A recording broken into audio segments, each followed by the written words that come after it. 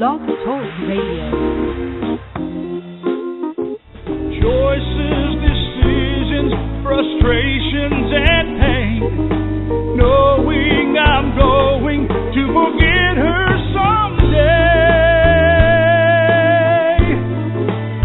While I still can, I'll challenge all my loved ones, every friend, to look inside their hearts and understand that I will love them.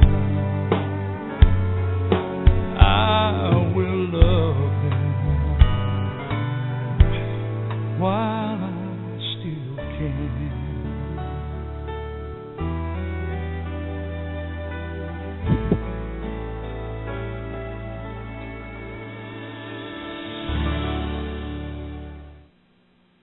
Well, hello and welcome to Alzheimer's Speaks Radio. I am your host, Lori La Bey, and founder of the Alzheimer's Speaks Network. I'm so glad that you're here to join us.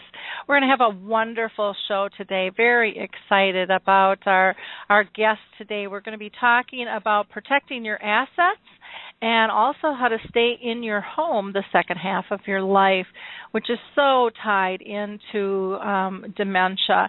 And so I'm very excited to have our conversations today. But before I get started, I always like to give our audience a little background about Alzheimer's Speaks because we are always getting new listeners. And so for those of you that are not familiar with us, Alzheimer's Speaks is an advocacy-based company providing multiple platforms to shift our dementia care culture from crisis to comfort around the world. We truly believe that by joining forces and sharing knowledge and just having these everyday conversations about life with dementia, that we're going to be able to remove the stigmas attached to memory loss and help those live with the disease and have a great, purposeful life. And in doing that, we share tips and insights and have just great conversations about how to make this world better for those dealing with dementia. Collaboratively, we truly believe that we can win this battle against dementia, but we're not going to do it alone, and that's why it's so important to hear everybody's voice.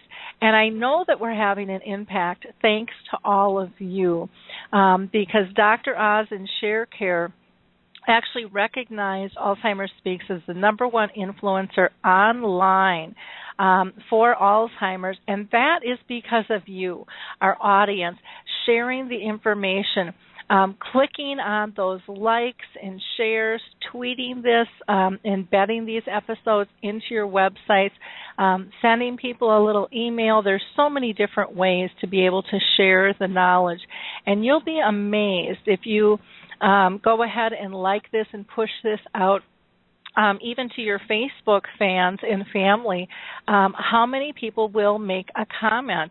You just never know when someone's in need. So again, really appreciate you all, being part of that and helping us with spreading the word here. Now, you are also going to be able to be part of this conversation. You can join us by being part of the chat room, making a comment or a suggestion or question, or you can call in live to 714-364-4757. That's 714-364-4757. And we will pull you in as the conversation progresses there. And one last thing, I'd just like to do a little housekeeping before I get started and do some shout-outs. First, I have to shout out to Jonathan Brooke. Jonathan Brooke is an amazing singer, songwriter, musician who has written this very wonderful play about dementia. It's called My Mother Has Four Noses, and it played here in Minnesota at the Guthrie Theater last night and will be playing again tonight. And I don't know if there's any tickets left, but if you're in the area, I highly encourage you to go. In fact, after tonight's session, we will be doing a little bit of a talk back with the audience, which I'm honored to be part of, along with a co-heart of mine, Jane Claremont, who's with English Rose Suites, and Be Home, which is a healthcare company. And then Jonathan, of course, Brooks, will be joining us in that talk back with the audience. During the holidays here, sometimes we're going to be visiting with family and friends and relatives and seeing some things and having some questions as to where we can get support. And again, that's why I think today's show is just, timing is perfect, about talking about elder care and planning and how to stay in your home. But you may also be interested in finding an Alzheimer's association in your area. So I would encourage you to go to Alzheimer's Disease International, known as ADI. They are the association of all the associations all around the world. They're filled with great knowledge, but they can help you find resources close to you. You may be dealing with Lewy body dementia, and there is an association specifically for Lewy body dementia, and so check them out as well. Or maybe it's frontal temporal lobe or vascular dementia. All of these have organizations specific to their own diagnosis, or the aphasia organization, which is when people are having a difficulty with words. The Purple Angel Project, I always need to mention that if you're not familiar with the Purple Angel Project, the Purple Angel is the new global symbol for dementia. No words required. Started by Norm McNamara and is gone global. And I'm thrilled to be one of the ambassadors, international ambassadors picked to help push that out. The last thing I want to just highlight are just a couple of more social, engaging factors that might be helpful when you're meeting with family, and that is Music First with Choral Health. And again, you can just go to Choral Health to find out information, but music is so therapeutic, and they have done great research. They also have mobile apps that can be used as well to help people sleep, help them wake up, help them eat, switch out of a behavior or a reaction. So music can be used to trigger many, many things, and that can help, when you're giving care to somebody.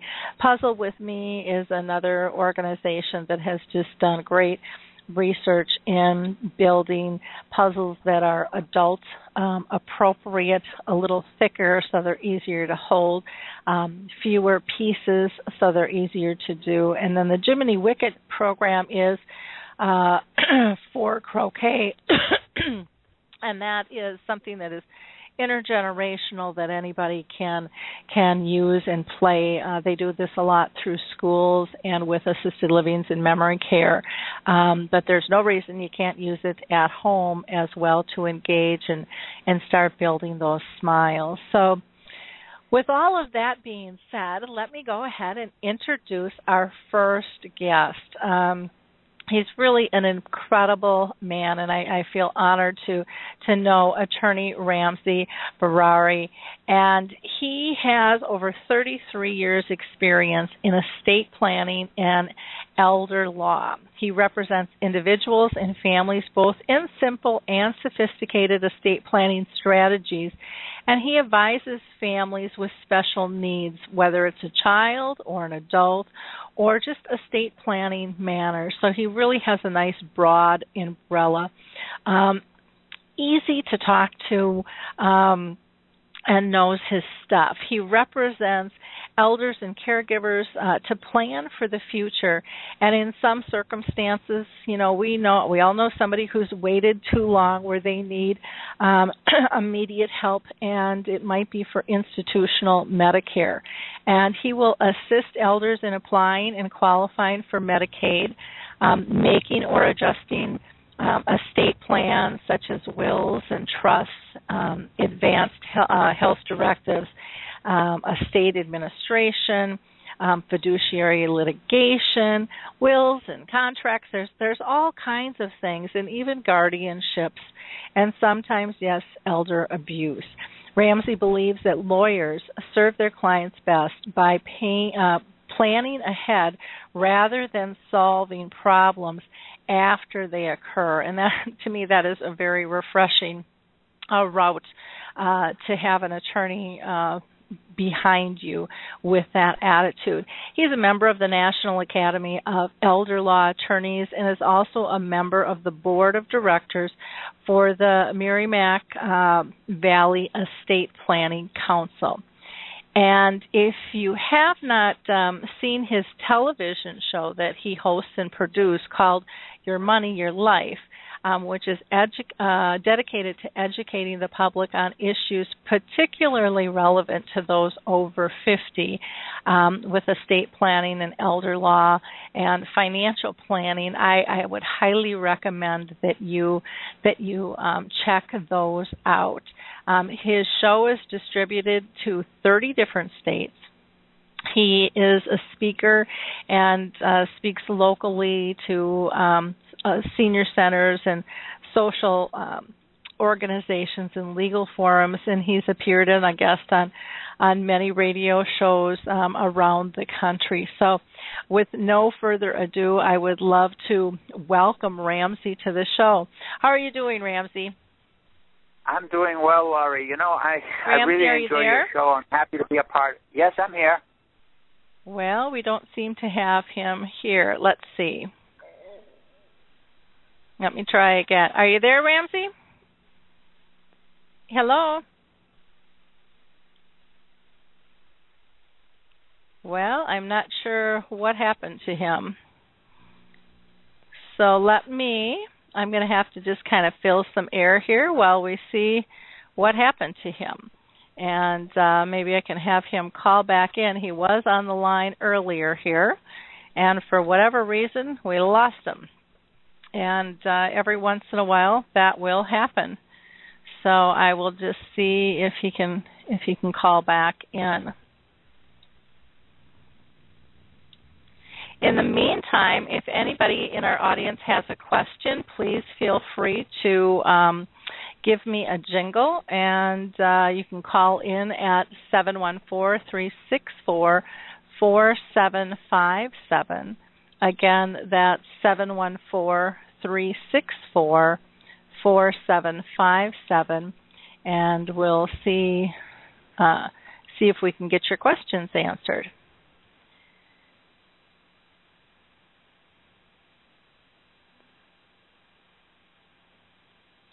I am going to talk a little bit while I am waiting for Ramsey to call back in here on our second guest who will be joining us, and his name is Aaron Murphy. And Aaron is an architect in Washington State, and he's just released a book, and he'll be talking a little bit about that. But I think it'll be a fascinating conversation, the second half of the show as well, with Aaron about how do you stay in your home? You know, how does that work? And what can we do to prepare ahead of time in order to make that a smooth transaction and transition? Because a lot of times it entails both there. So I think Ramsey's back with us. So let's see. Ramsey, are you there? I'm here. Aha. Hello? I don't know what. Hi, Ramsey. I'm not I quite heard your intro. I heard everything, and I heard you say you couldn't hear me. I don't know what happened. Well, it's a full moon around the corner here. So That's right. It is a full moon. Lord only knows. You know, it's so funny with technology. I mean, we were sitting talking on the phone for quite some time prior to the show going live, and then we go live and kaboom. But you know, that stuff happens once in a while, and we just move forward. So I did the introduction, and I was telling people just how wonderful I think you are. You know, I've dealt with you in the past year, and you're just so easy to deal with and so helpful, and you talk in simple language, which I think is wonderful for so many of us that don't understand all the legal mumbo-jumbo there. So let's talk a little bit about, boomers are getting older, needless to say. Can you give us what do you feel are the 5 most important issues for people to address as they age? Because I think we forget about this planning. We all think it's not going to happen to us, and then all of a sudden we end up in crisis. So can you give us maybe 5 Sure. tips that you think would be helpful? Yeah, before I do that, just let me quickly say that, I really enjoy your program, and I'm happy to be a part of it, and I'd be happy to answer your question. It's my view, and you kind of touched on that a little in your intro, that it's important to be prepared. And, of course, the Boy Scouts and the Girl Scouts have that motto, be prepared. So my view is that, preparation for both boomers as well as their parents is critical. And unfortunately, people don't acknowledge that need. They don't acknowledge that they may live with age-related disability. They don't acknowledge that an unfortunate incident may happen during their lifetime, and they need to be prepared for that. So let's get into the list of 5 that you asked me to talk about. Number 1, obviously, since I write estate plans for people, I list number 1 as make sure you understand what your estate is all about and that you plan that estate. Now, everyone's estate is different. I mean, I don't believe in cookie-cutter estate plans. I think estate plans should be tailored, and it's important that people speak with somebody who can help them tailor the plan so that they can reach their goals during their lifetime and beyond. And that's one of the big misunderstandings, by the way. Everyone thinks an estate plan is only about death, and that's really not true. If you think about the principal documents in an estate plan, all but one actually are lifetime documents. The one is a document that comes into play when you die is the will. Everything else is a document that actually is in play while you're alive and helps you during your lifetime and also beyond. Also, number 2 for me would be your finances. How are you set financially? What is your situation financially, and what have you done to be able to plan so that you can reach your goals during your lifetime? Number 3, which I think is huge, especially for boomers, is lifestyle issues. And the reason I say especially for boomers is because, unlike our parents' generation, I'm a boomer, you're a boomer, we're not going to necessarily have the large family surrounding us that's going to be able to help take care of us. Boomers also are going to run into a situation where the Medicare, the Medicaid, and the Social Security system is going to be adjusted, and we're not going to be able to rely on that system like our parents and grandparents did. So the lifestyle issues in terms of what kind of life do you want to live, what do you want to do during your retirement years, how do you plan to live your life, and in what style do you want to live that life? Those are all huge issues, and are you prepared if you can't live that lifestyle? Are you prepared for Plan B, so to speak? And it's important to be prepared for Plan B and perhaps even Plan C. What are you going to do with certain situations? If your plan was, I'm going to travel the world, what if you're not able to do that? If your plan was, I'm going to move to a more temperate climate and I'm going to play golf every day, or I'm going to, walk the beach every day and swim and all that stuff. What if you're no longer able to do that? You need to have a Plan B. And then you also have to consider, number 4, is your potential future disability. Given the wonders of modern medicine, we all live longer today, but we also live longer with age-related disability. Are we prepared for that? And we can become prepared for that. And let me just back up for a second with regard to lifestyle issues. Another major lifestyle issue is going to be transportation. Have we made provisions for transportation as we grow older? That day may come when we no longer are able to drive, or the day may come where we need assistance with driving. The day may also come where we need assistance with shopping, where we need assistance going to the doctor or going to the pharmacy or just doing our regular errands. Some communities have senior centers where they provide transportation and help you. What if you don't live in a community like that? Again, lifestyle issue, very important stuff. Potential future disability and lifestyle kind of go hand in hand, but again, I see it as a separate issue, and people need to prepare for that. Need to be ready for that disability and what they're going to do. And a case that I like to always point out when it comes to potential future disability is the Terri Schiavo case in Florida. And before I get into that case, I also like to quote or take a quote from Shakespeare's The Tempest, and that quote is, "What's past is prologue." I interpret that phrase, "what's past is prologue," to mean that what we do or what we don't do in our younger years will have a huge impact on our future. So now let's consider the Terri Schiavo case. This is the Florida case in which Terri Schiavo's husband and her parents battled publicly for 7 years. Can you imagine that? 7 years over the right to make health care decisions on her behalf as she was incapacitated. She was not able to make her own medical decisions, and she was on life support. This battle didn't just occur in the courts. It also ended up occurring in Congress and also occurred in the media. I'm sure that's not what Terri Schiavo wanted. Do you realize that this battle could have been avoided by having a simple document, one simple document in which you would have set out what her wishes were, and there wouldn't have been this battle. Instead, there was a battle over her guardianship. There was a battle over making health care decisions for her. Guardianships and conservatorships can be daunting, and they are definitely an expensive process. The sad part of the whole situation is it was all avoidable, and was avoidable by having in place, in Massachusetts it's called a health care proxy. In other states it goes by a different name. Some states recognize living wills. Some states recognize powers of attorney for health care. Whatever the name of the document, really the name isn't important, is have that document. And I actually recommend that people at age 18 start considering this document, because you know what? A 19-year-old can have an unfortunate situation happen and pass away. When I was a teenager and I ran track in high school, one of my teammates, who was a delivery boy, died in a car accident. He was only a teenager.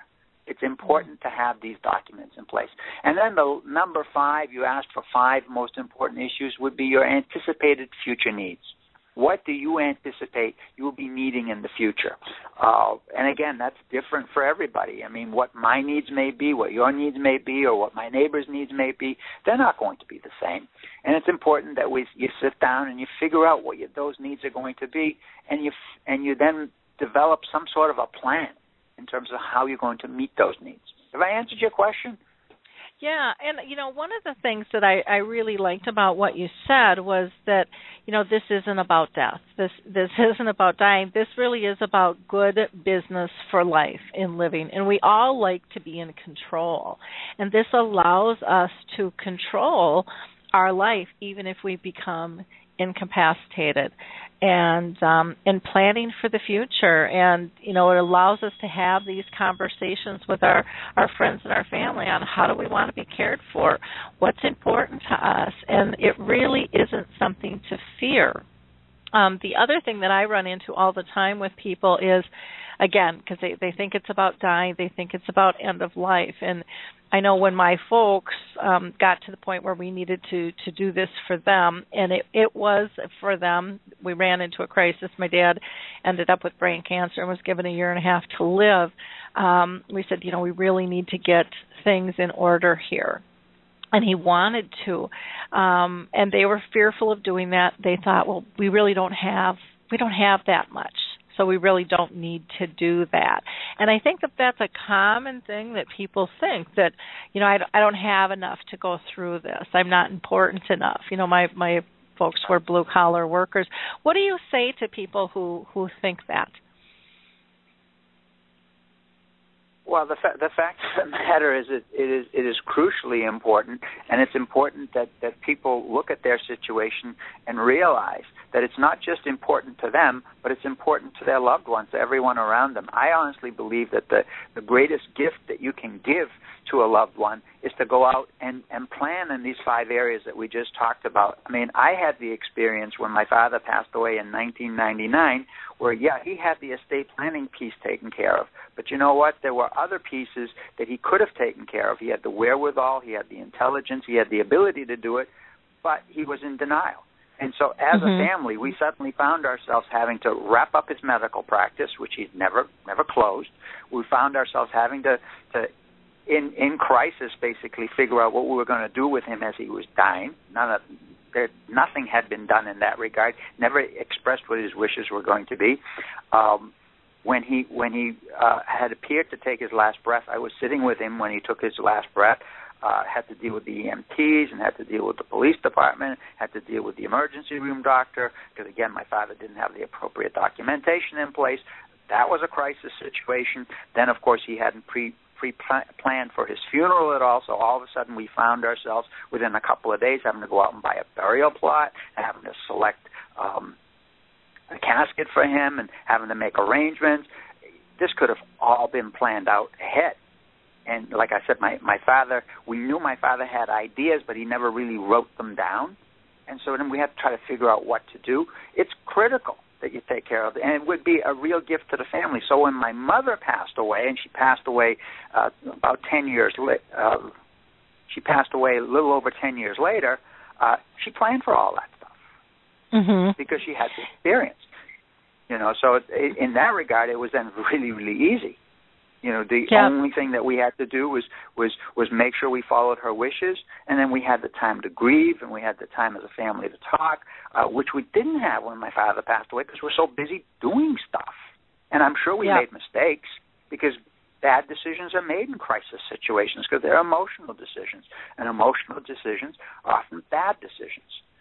So it's critical to do the planning. It's critical not just for yourself, but for your loved ones, for the people around you, so that they know, number one, what needs to be done, and number two, you take some of that burden off them, and you take some of that pressure off them to have to perform at a very difficult time. Yeah, it was really a relief, for me when we did this with my folks. And one of the things that we did was my husband and I said, we need to do this too. So we did it all together.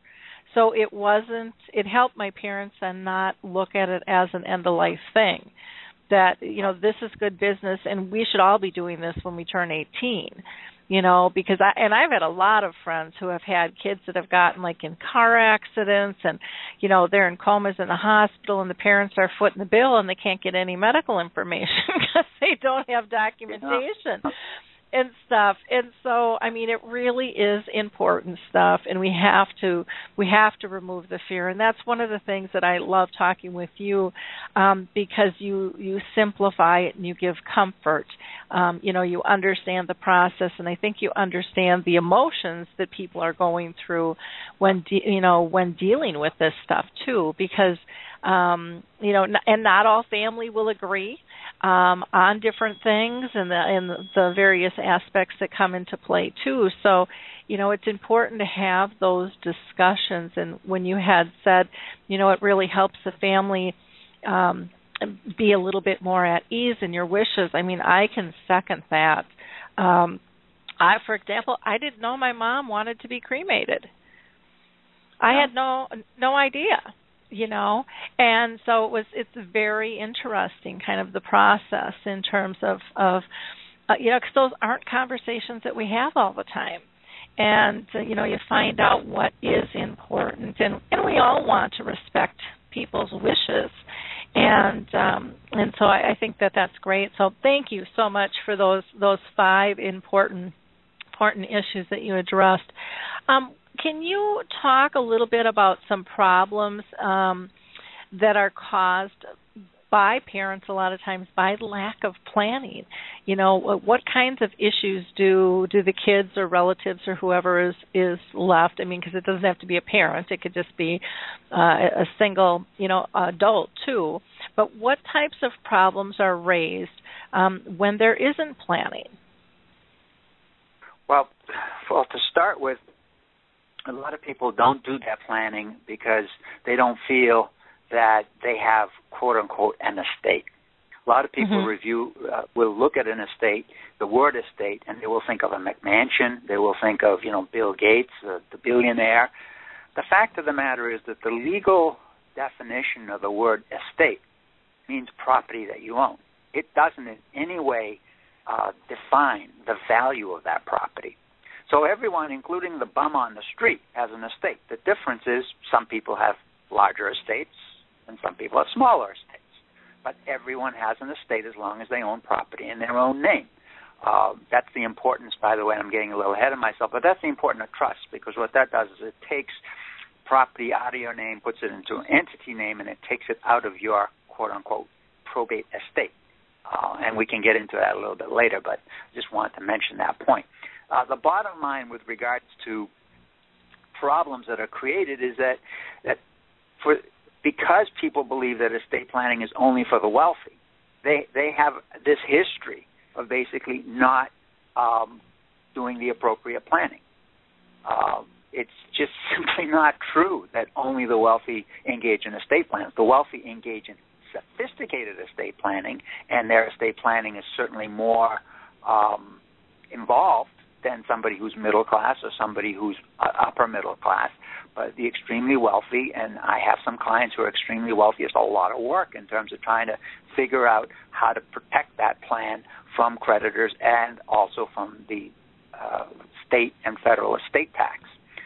Everyone has an idea of what they want to have happen with their property. I've never run into anyone where they said, you know what, just let whatever the state rules of intestacy are come to play. You know, everybody has an idea what they want to do. And you mentioned something a little bit earlier about not everyone in the family agrees. And you may or may not realize this, but when the parents are alive, the children recognize that the parents are the referees. They recognize that, you know, the parents will keep the children in line. That starts to change when one parent dies, and that absolutely changes when both parents are gone, because there's now no more referee. And you know, it varies from family to family, but one parent may be more of a referee than the other and may be more involved in kind of keeping the kids in line.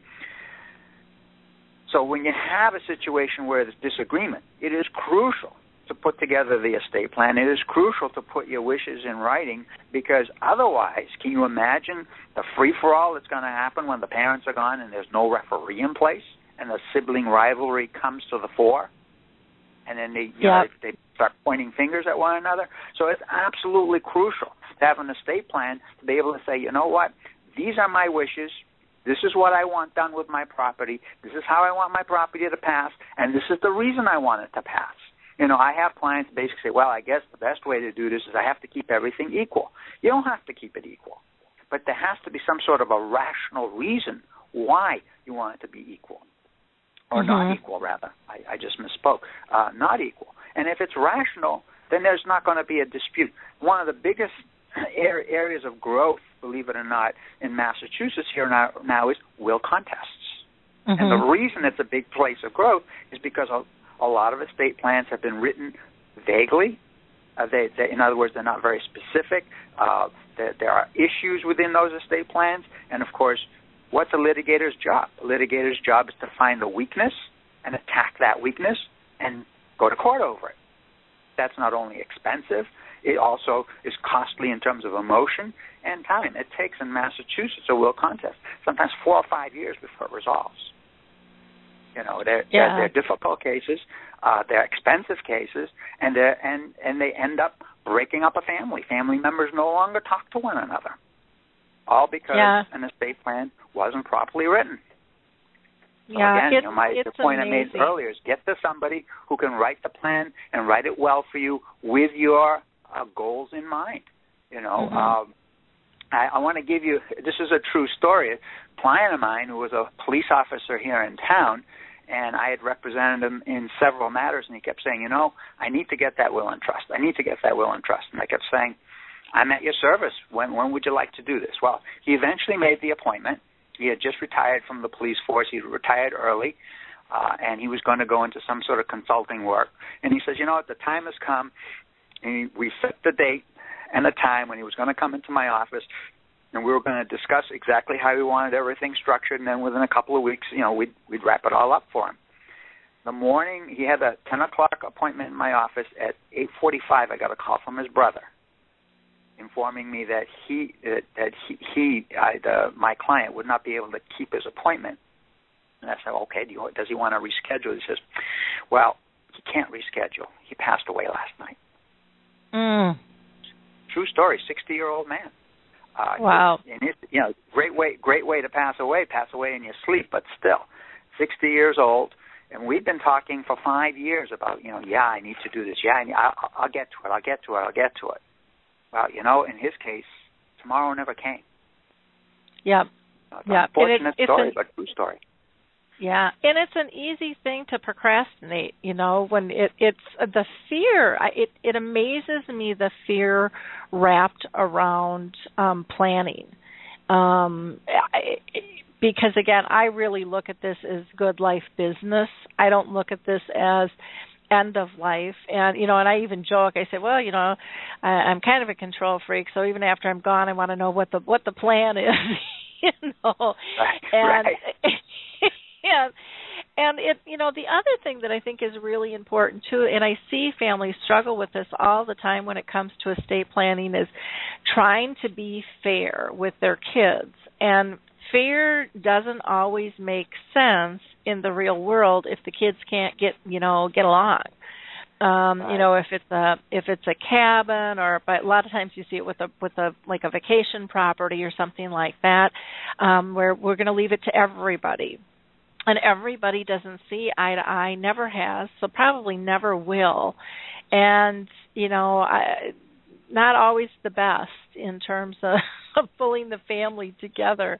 And sometimes we have to realize, too, that even though we love something, our kids may not, or who we're leaving it to. They might have other aspirations for their life, and I see that a lot with families of, well, we want to keep this in the family, and those thoughts aren't always consecutive from one hand to the other, and you can't really control what's going to happen next, once it's signed over and the next guy has it. So, it's a very, very interesting process for sure. Now, what would you say are the three biggest mistakes that people make just as they age in general? We talked about problems caused by lack of planning, but do you see certain mistakes made just as people age?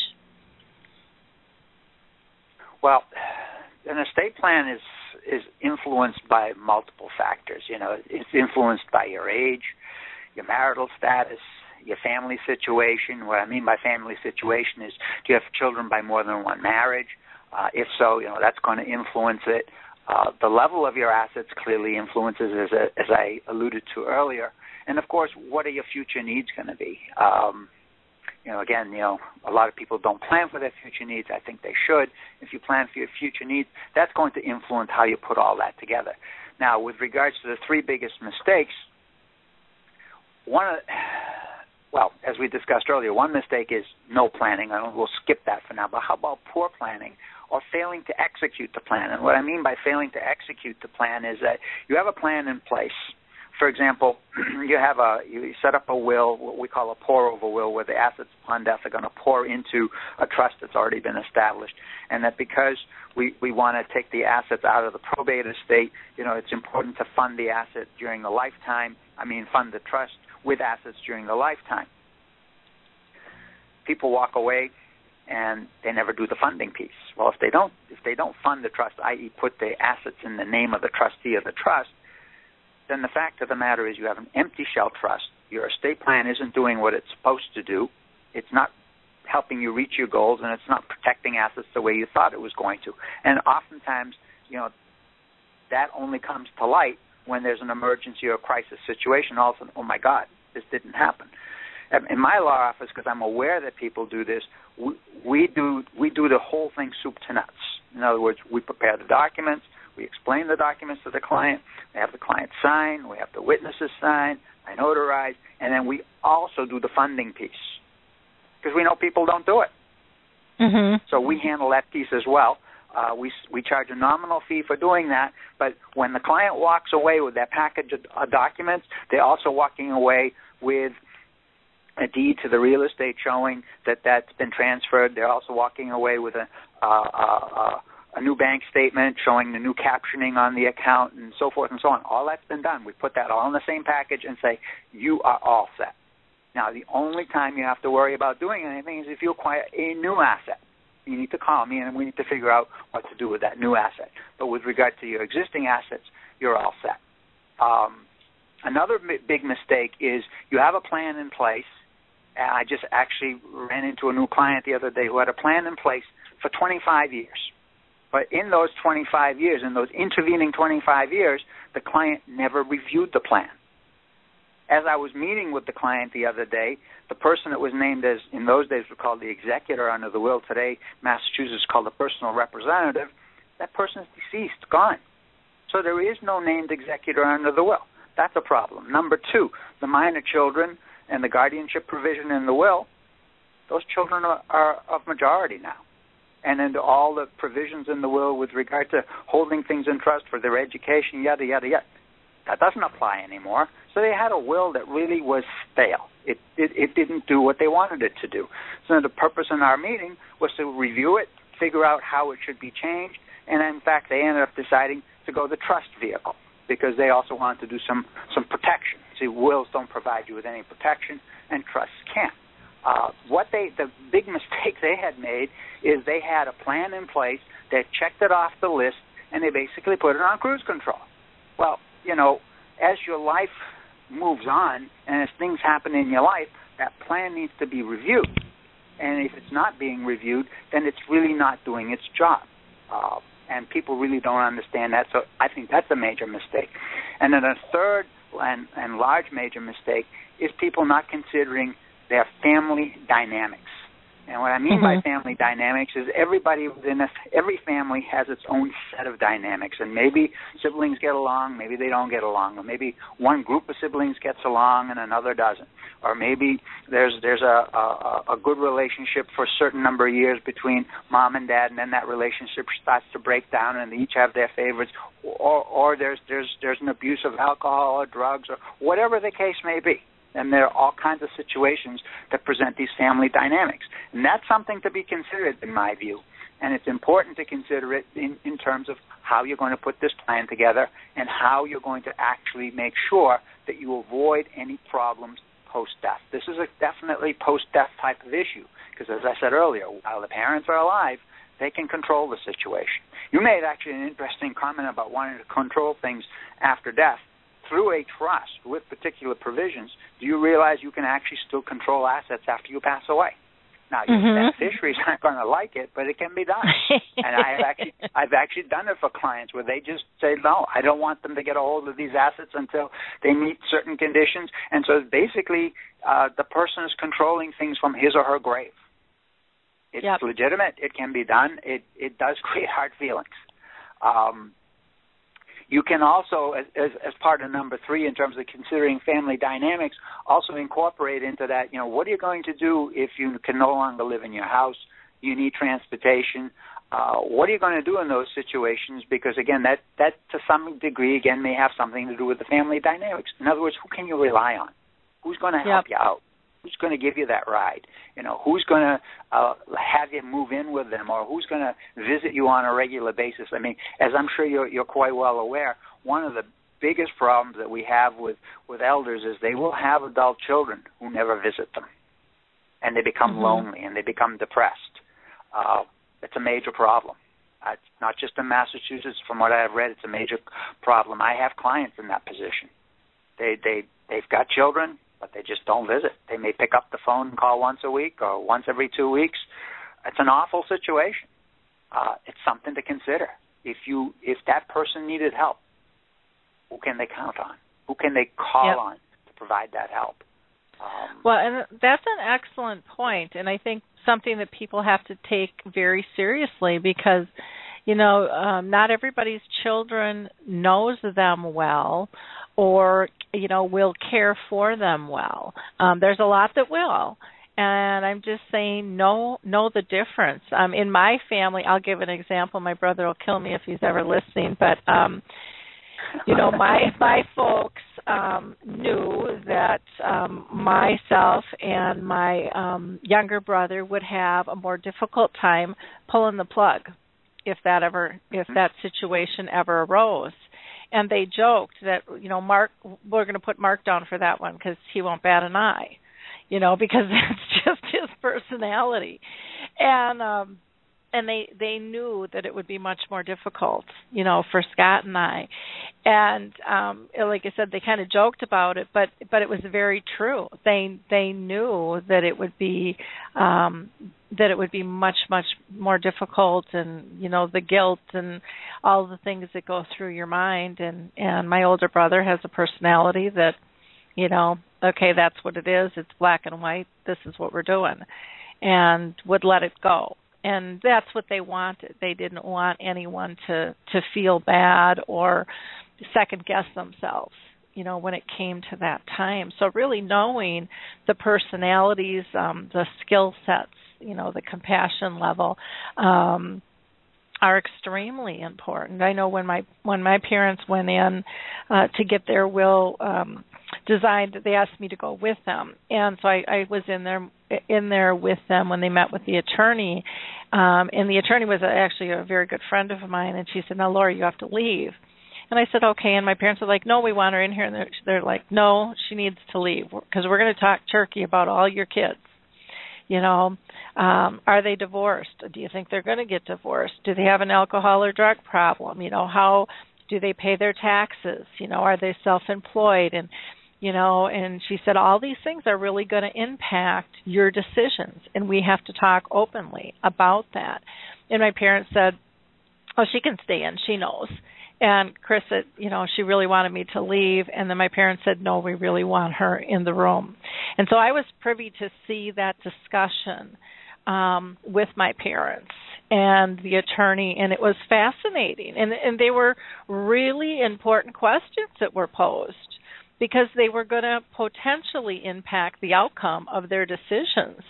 And so having an attorney that's going to dig deep is important. They're not being nosy just to be nosy.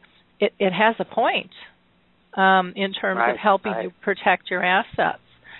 So very, very, very important with all that. And I think sometimes people get a little upset or a little offended, and it's not meant for that at all. It's just meant for you to be able to know them the best you can, so that you can devise a plan that's going to be the most effective. Well, there are also ways to have the conversation with your elder loved one without coming across as being nosy. I mean, it really kind of depends on, I think, how you open that conversation. Yeah, if you open up the conversation and say, "Okay, how are you set financially? Do you have estate planning documents?" If you're kind of like aggressive like that, that can be perceived as nosy, and that can be problematic. But if you approach it as, let's have a conversation, and this is the holiday times. This is, I think, a perfect time to have these conversations, and just say, we've been looking into our own planning. We've been looking into doing our own thing here, and we're finding that this is complicated. This is difficult. What did you do? Can you help us out here? That's a whole different approach, and I think that the elder is going to sit down and say, "Okay, we'll let you know what we did, and we'll be happy to provide you with some hints," and you then can find out what they did. Also, that's the key, right? You'll find out what they did, and you'll find out. You can, at that point, say, "Okay, well, how often did you review this? Okay, this is what you did. Do you review that often? And how often do you talk with the lawyer?" And again, you're just asking these questions, open-ended questions, to kind of, get information, on what you ought to be doing, but at the same time, finding out what they're doing. And then you can segue into, well, maybe you need to have your plan reviewed too. What was 25 years ago that you did this? Things have changed. And then maybe you can get into the nuts and bolts of it. But I think you need to open up these kinds of conversations gently. And I think it's also important when you have these conversations to listen to what mom and dad have to say. Hear what they have to say, and don't come into it like a bully, like a bull in the china shop, because that's a lose-lose proposition. You can't win. Listen to what they have to say, and then you can kind of try to steer the conversation a little bit. But I always believe that, you mentioned that the lawyer asked you to leave the room. I do that habitually all of the time. And I do it not only because we're going to talk about people's matters and people's family, but I also want to be able to determine, with mom and dad, or just mom or dad in the room alone with me, I want to be sure that, number one, the answers that they're giving me are their answers and not necessarily answers to appease a son or a daughter that's sitting in the room. And number two, I'm also asking particular questions to determine whether, in my view as a lawyer, I'm not a medical doctor, I'm not a neurologist or a neuropsychologist or anything like that. I want to determine if these people are in fact legally competent. I need to make that determination. How do I make that determination if every single time I ask mom and dad a question, son or daughter answers it? Yep. I can't make that determination, can I? So I ask them to go to the coffee shop across the street, get a donut and a coffee, and stay there for a half hour while I talk to mom and dad. And I make get my own impressions. And sometimes I've heard things from the son and daughter over the phone that are completely inconsistent with what mom and dad tell me at my conference room table. And then I have to deal with that. I have to figure out how to bridge that gap. Well, and I think that is really, really important for you as an attorney to hear their voice and their wishes. And, like when I sat in, and my attorney's name was Chris, that I used and my folks used, she's like, okay, you can be here, but you're not saying a word. And she was just, and they kind of looked at me like, Lori, you really want us, talk with her? And I'm like, yeah, she knows what she's doing. This is important stuff here. And like I said, to me it was fascinating, and I was so thankful that I had an attorney that cared that much, which is like you you really care to do the right thing for the people that you're working with, and to me that's just so critical, because in every business there's the good, the bad, and the ugly, and to be able to find that person that's a good match for you is really important. Someone that you can feel comfortable stating your truths, whatever they are, and whatever your needs are, because this, you can't fake your way through this, or you shouldn't. If you're truly out to protect your assets, you have to have a really comfortable relationship with your attorney. I completely agree, and the lawyer-client relationship is critical. Not every lawyer can work with every client, and vice versa. You need to first meet with a lawyer as a client and make sure that this is a lawyer with whom you can work, someone in whom you can trust, and someone who's looking out for your best interests. It's critical. Yep, definitely. Well, let's move on here. I can't believe how fast the time is just flying by here. Why do people ignore age-related disabilities, and end-of-life planning? I mean, you see it all the time, just this big denial sign slapped on people's faces. Right. Well, I think, first of all, that people presume that, what happened to somebody else is not likely to happen to them. I'm not going to say that they feel bulletproof. I actually don't agree with that. I don't think they feel bulletproof, but they just basically say, okay, that was somebody else, but that's not going to happen to me. And, one of the first things that I ask people to focus on when I'm having the first interview with a client is, tell me a little bit about your family health history. And they'll all say, why is that important? I said, because, your family health history is an indicator. It doesn't necessarily predict what's going to happen, but it's an indicator. It's something to seriously consider. So if you've got a family health history of dementia or cancer or cardiac conditions, that's important to know, because, that's something to consider in putting together the plan. They are always stunned at why the family health history. I said it's important to understand that. So if my clients are saying that, I would say my clients are probably representative of the general society. The general society is not looking at that. How many times have we had situations where somebody has a cancer and they say, well, that person has cancer because their mother, their grandmother, their grandfather, whatever, also had cancer? I mean, it's oftentimes passed down genetically. We know that's the same with regard to dementia. One of the ways you can develop dementia is through heredity. There are other ways as well. it's just really, really important to know that. And if you're going to do asset protection planning in the event you go into a nursing home, it's really critical to know that. Because, again, a lot of people have a difficult time with doing this asset protection planning because no one has a crystal ball, so they don't know what's going to happen in the future. Well, let's take a look at your family health history. Maybe your family health history can kind of illuminate a little bit what's going to happen. Again, it's not necessarily going to be a predictor, but if you know that there's a family health history of this, that, and the other condition, and these conditions potentially will have you land up in the nursing home, then maybe you need to do this kind of planning. If on the other hand, you've got a clean family health history, then maybe you don't need to do this kind of planning, again, depending on environmental factors, because environmental factors can sometimes play a role with regard to these types of illnesses. As I said earlier in the very beginning, we also are living with age-related disability that has everything to do with the fact that we live longer. So now we have hip replacements and we have knee replacements and we have this procedure and that procedure that results in a disability. That's not a disability that puts you in a nursing home. It's a disability where many, many years ago, you know what, you would have suffered with that because you couldn't have the new hip or the new knee, and eventually you would have died. So today you can live on, which is great, but you're going to live on with a particular disability, and the planning you have to do with regard to that sort of stuff is plan your estate, plan your finances, and make sure you got the proper insurance in place. As we all know, Medicare is no longer sufficient. It's not enough. You need to have additional health insurance in place. And I talk to my clients about that all the time. I also talk to my clients, if they're young enough, about long-term care insurance.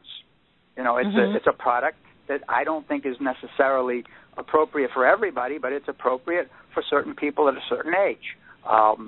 It gets very, very expensive the older you get, the more medical conditions you have, and it just never surprises me the older we get, the more medical conditions that we have to be treated for. And that's just life. That's the way things go. So it's there's a lot that goes into this. So why do people not want to deal with it? Because there's a lot to think about. There's a lot of moving parts here. And it's just a lot easier to walk away from it and say, it's not going to happen to me. It's unrealistic, but I think it's very true of people's attitudes. Yep. We might have a caller here. This could be my second guest, but it might be calling in a different number. But let me just double-check here and see if there might be somebody with a question. I've got somebody from a 714 number. Did you have a question that you'd like to ask? A 714 number? You're live on the air? Oh, maybe not. Okay. Okay. Well, that's fine. I just like to make sure they had pushed the button, so just never know. Let's see here. We've got just a couple of minutes left. How would you recommend people raising the discussion and talking about these subjects over the holidays? Do you think this is an appropriate time? I mean, you've got estate planning, you've got, people are going to be checking on driving and housing issues, assisted living, insurance, all of those types of things can kind of come to the forefront over the holidays. People all of a sudden go, oof, I didn't realize, things have changed. Do you have any suggestions on how to bring these topics up? Well, before we even talk about bringing up the topic, I think it's important that if family members, if they're dispersed around the country, if they're all going to be coming together at one particular location, it's important for them to be able to see how mom and dad are able to interact, how mom and dad are walking, moving about, and all that sort of thing. Because it's one thing to talk with mom and dad on the telephone and say, well, they seem okay. It's another thing when you actually see them. And you see them not just for an hour, but you see them for several hours. And then you begin to realize that, you know what, they aren't the same. They are slipping, whether physically or cognitively, whatever the case may be. So it's important, number one, for them to see that. And then number two, it's then important to open up the conversation. That conversation can be actually set up as almost like a family meeting type thing. Well, you know what? Between the hours of 2 and 3 o'clock on Thursday afternoon, we're all going to get together and we're going to talk about such and such. And so it can be really structured. Or you can simply say, you know what? Let's just have everybody ask some questions of mom and dad. questions that are important to them. So, one may be asking, gee, Mom, Dad, someday you're going to pass away. Do you given any thought as to where you want to be buried? And given any thought as to whether you want to be buried or you want to be cremated? Somebody else may be asking some questions about finance. Somebody else may be asking some questions about disability, transportation, downsizing, moving from a house to a condo to assisted living, and what are their feelings about that? What are their feelings about nursing home care? Again, as I said earlier, it's important to open up these conversations gently. It's important to make sure that you're not like a bull in the china shop, but you're just having a conversation and just kind of engage Mom and Dad in that conversation and listen to what they have to say. Hear what their opinion is without really necessarily expressing your opinion. Just hear what it is. But at some point, if this is done individually in the course of a day, at some point everyone kind of needs to get together and compare notes. Or, like I said earlier, you can all get together and have a structured kind of meeting. I have known of situations. This happened actually with a client of mine where it was a man, was the father. He pulled his kids together at Thanksgiving and said, "Listen, I know within the next couple of years I'm going to die. Do you have any preferences in terms of where I'm buried? Do you have any preferences whether I'm buried or cremated? What do you think?" And they basically said, "Well, what do you think?" He said, No, I asked you the question. You tell me what you think." And it was amazing that the kids then chimed in, and he realized, he had 5 kids, that all 5 of them had a different opinion. One of them even said, he lived far away, and said, "Well, if you're going to get buried in your hometown in Massachusetts, and I'm from the West Coast, I'm not going to be able to visit you." He said, "Well, yeah, I guess that kind of makes sense." So he then at that point had to basically say, "Okay, I now need to make a decision that's important to me." And he did. He ended up making that decision. But, unless you have the conversation, it would be really nice if Mom and Dad will open it up. My experience is they don't. It's on the siblings to open it up. It's on the siblings to have that conversation. But like I said, have it gently and kind of try to get the information that you need, and so that everybody can participate in that conversation and everybody can understand exactly where things are going. Once you understand, once you as a family know where everything's going, understand the tables are kind of turning here. Mom and Dad have always been kind of in control. Well, now the kids are coming into some control here. And the kids need to take that control, because the fact of the matter is that someday they're going to be responsible for burying Mom and Dad. They're going to be responsible for helping Mom and Dad with their transportation and with their housing issues and their elder care issues. So you know what? You might as well get a handle on it today and not wait until you're in crisis. Yep, exactly. Very, very, very good advice. That's for sure. Because this is just such an important topic. Ramsey, how do people get a hold of you? And also, can you let us know, do you, what area do you work in? Are you just in one state? Can you help people who are out of state? Why don't you answer that and then let us know how to contact you? Okay, well, I am only licensed in the Commonwealth of Massachusetts. However, I am able to help people in other states because I've developed a nice network of lawyers throughout the country, so that somebody can call me and then I can refer them to somebody who I've already vetted, who I believe is very good at what he or she does in another state. And so if any of your listeners want to give me a call and they're from another state, that's great, and I'll be happy to get them in the good hands of a lawyer in their state who I believe will do a very good job for them. In terms of reaching me, my phone number is 978-682-1141. Again, that number is 978-682-1141. Or you can send me an email, which is Ramsey, Ramsey, at Barawy, which is spelled BAHRAWY, LAW, BarawyLaw.com. So it's Ramsey at BarawyLaw.com. You can reach me by email. You can also go to my website, which is BarawyLaw.com, spelled BAHRAWYLAW.com. And those are the 3 best ways to reach me. Wonderful. Well, I so appreciate your time today. It's just, like I said, this hour has just blown by. A very interesting conversation, and everything that we talked about, is applicable to people dealing with dementia, because it's applicable to all of us. If we've got a diagnosis or not, this is just good business of living our life well, and it just becomes even more critical when there's disease at hand to get this paperwork in order. So again, I thank you so much for your time today, and wish you a wonderful holiday. I can't believe it's creeping up here so quickly. It's a week away, isn't it? I know, and the new year will be here before we know it. So, again, thank you so much, and I'm sure we'll be in touch again soon. Thank you. I really enjoyed being on your program, and I look forward to talking with you again sometime in the future. Okay. Have a wonderful holiday season, Ramsey. Bye you now. Also enjoy your holiday. Bye-bye.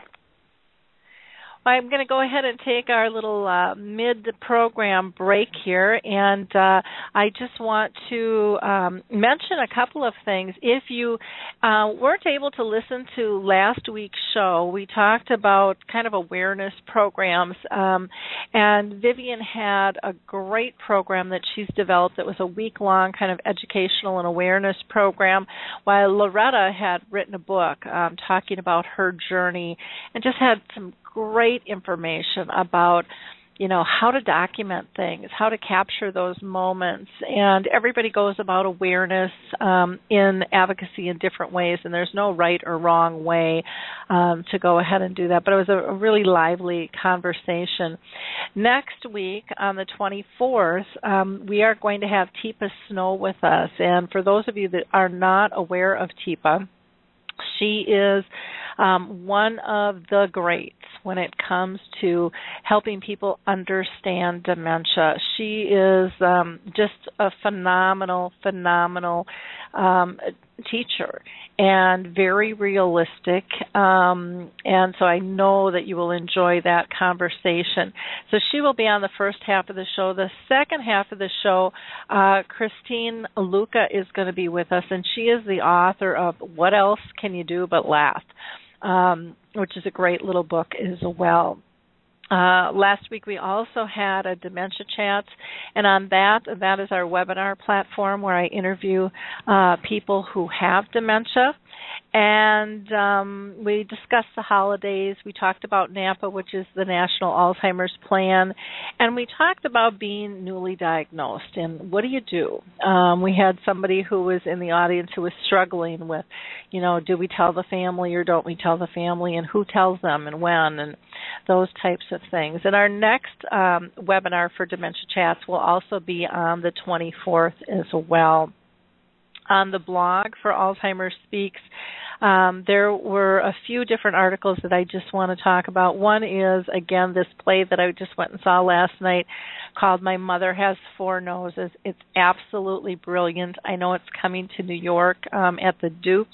I can't remember the dates, but it's in February, and it is marvelous. It's a musical.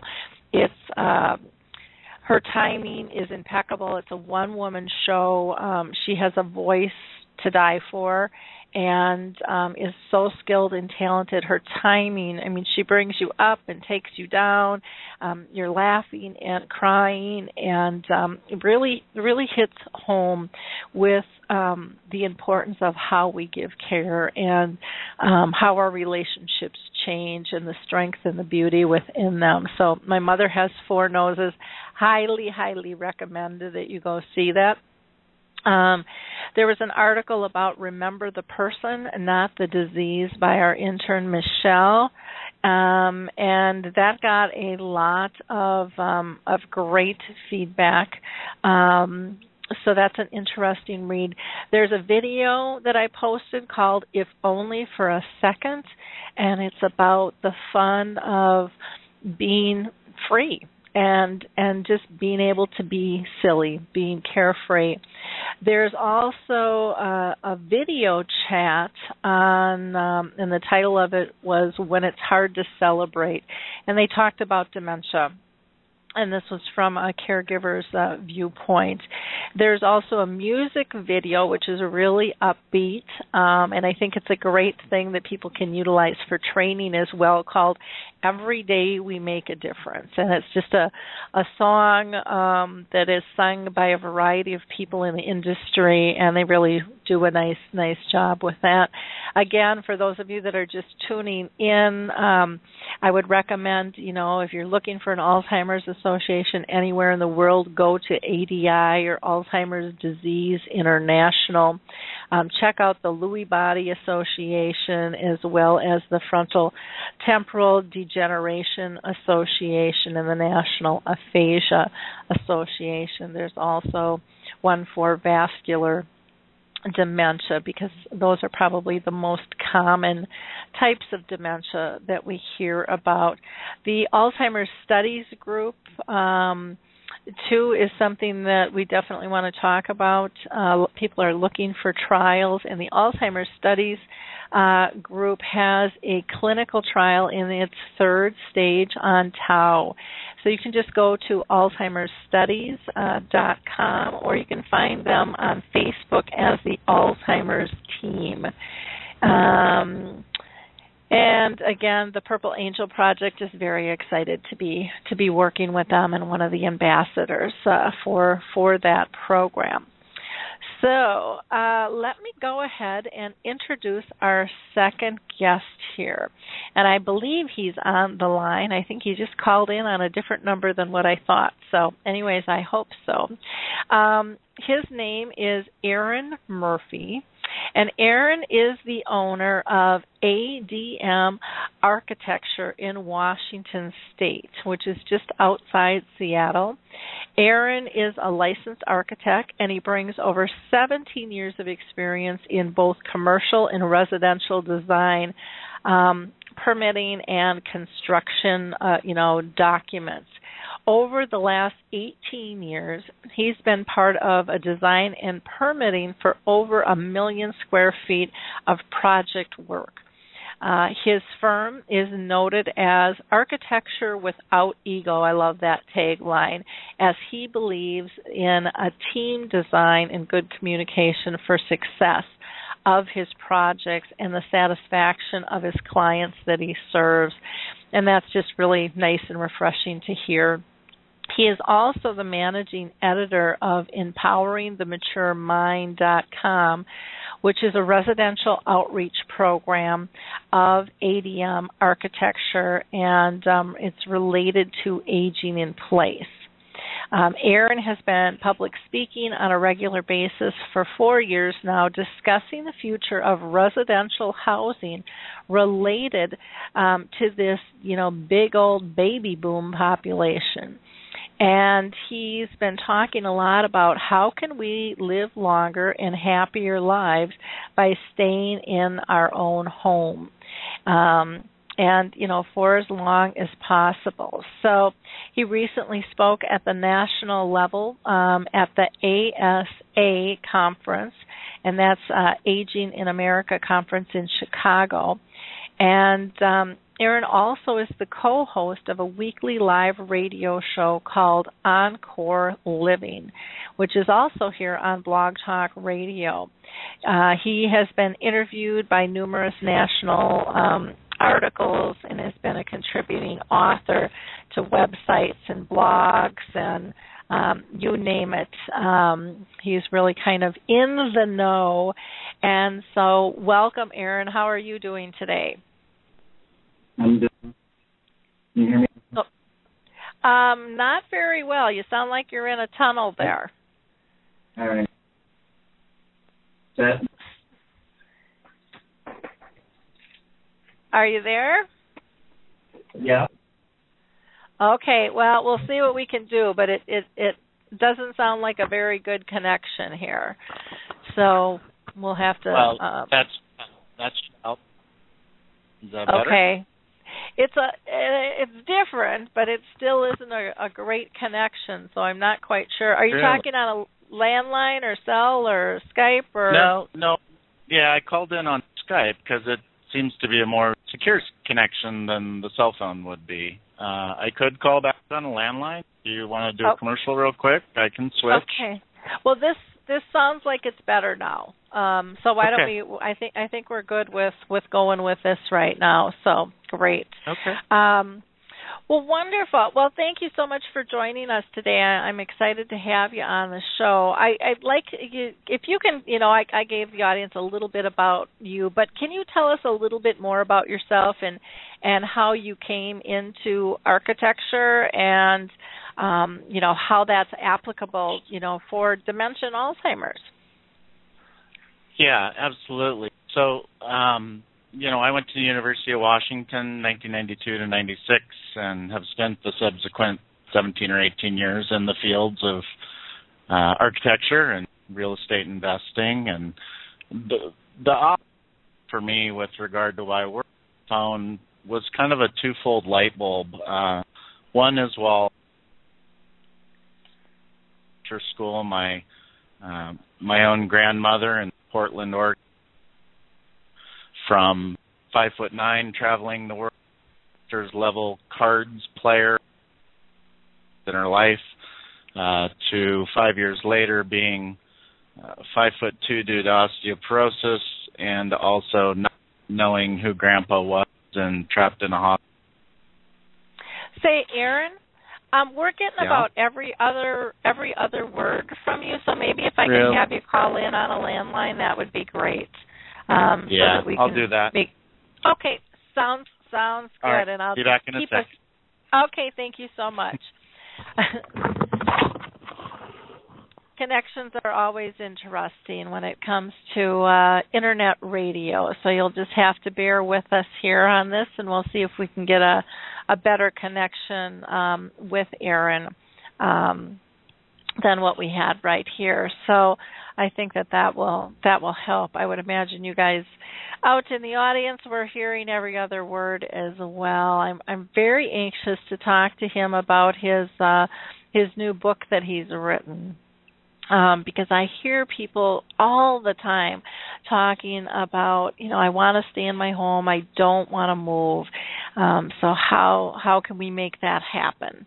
How can we live as comfortably as possible? And I'd love to hear from our audience as well, because I'm sure some of you have made some adaptations in your own home. When I was in real estate for 25 years, there were many times when people were living in these huge homes that were too big for them.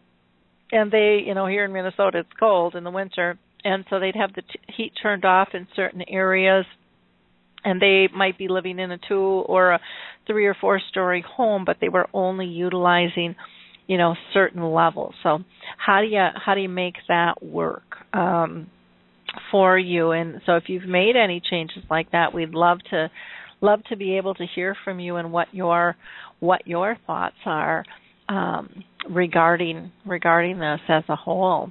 So hopefully Aaron will be back with us in just a moment. This is Alzheimer's Speaks Radio that you're listening to, and we're just waiting for Aaron Murphy, the owner of ADM Architecture, to give us a holler back, and we are going to be talking on, here we go. Hi, Aaron. Hey, how you doing? Oh, much better. Much better. Good. Yeah. Good. Well, great. Well, if you want to, why don't we start all over again here? Yeah. If you want to give us a little bit of history, because it was really just about every other word that we were getting from you. So if you can give us a little background on how you got interested in architecture, and we'll go from there. Yeah, absolutely. So, first of all, sorry about that. I've never had trouble with that Skype connection before. So,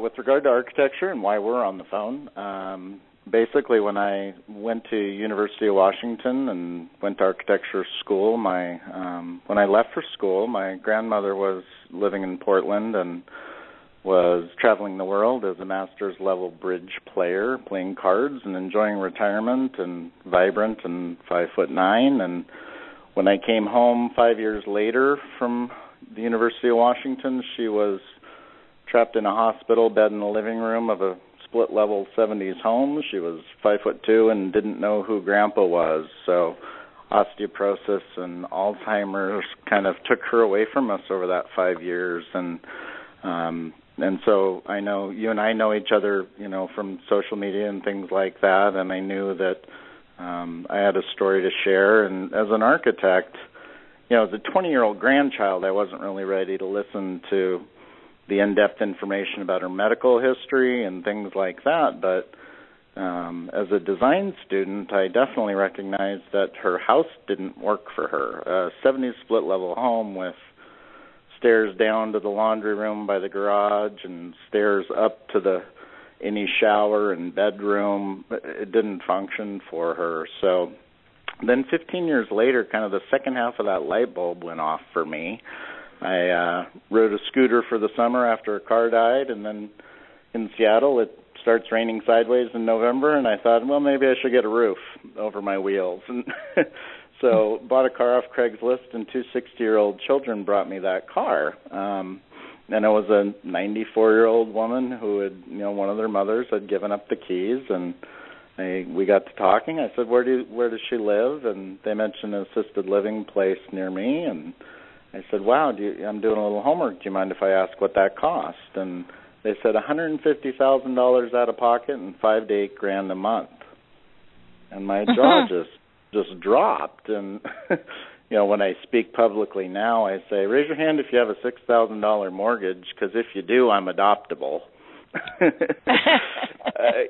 Who can afford that? And so I started thinking about those two things, my grandmother and the cost of the alternative. And I said, wait a minute, we have a gap here and a need that can be filled, and I'm passionate about it, and here we are. Wow. Well, that's fantastic. Well, we're glad you're here. Now, I know you just spoke at the ASA conference. And now, did you talk about your book that's rolling out on the at that conference, or? No, I was still writing it. The conference was in March in Chicago, and I had the great pleasure of sharing the stage with two well-known thought leaders in that space. Dr. Patrick Rodin is a PhD and an RN in the Portland area, Portland, Oregon, and he owns aginginplace.com. And then Louis Tenenbaum, who is kind of the guru of aging in place. He did his first remodel before they even had a name for it in 1988, and he's the author of the MetLife Mature Market Institute paper about aging and caregiving and this paradigm shift that's needed. So that was a great experience, great to share the stage with them. We had a packed room, and one of my favorite testimonials coming out of it, it's so funny you don't know who's in the room till after, was Walter Cronkite's daughter said yours was one of the best presentations in the whole 4 days. So that was pretty flattering. Yeah, very cool. But very no, cool. I hadn't. The book wasn't. I'm just kind of finishing cover design and stuff, and we're going to do a launch in January, and it's called Aging in Place: 5 Steps to Creating Successful Living Environments for Your Second Half of Life.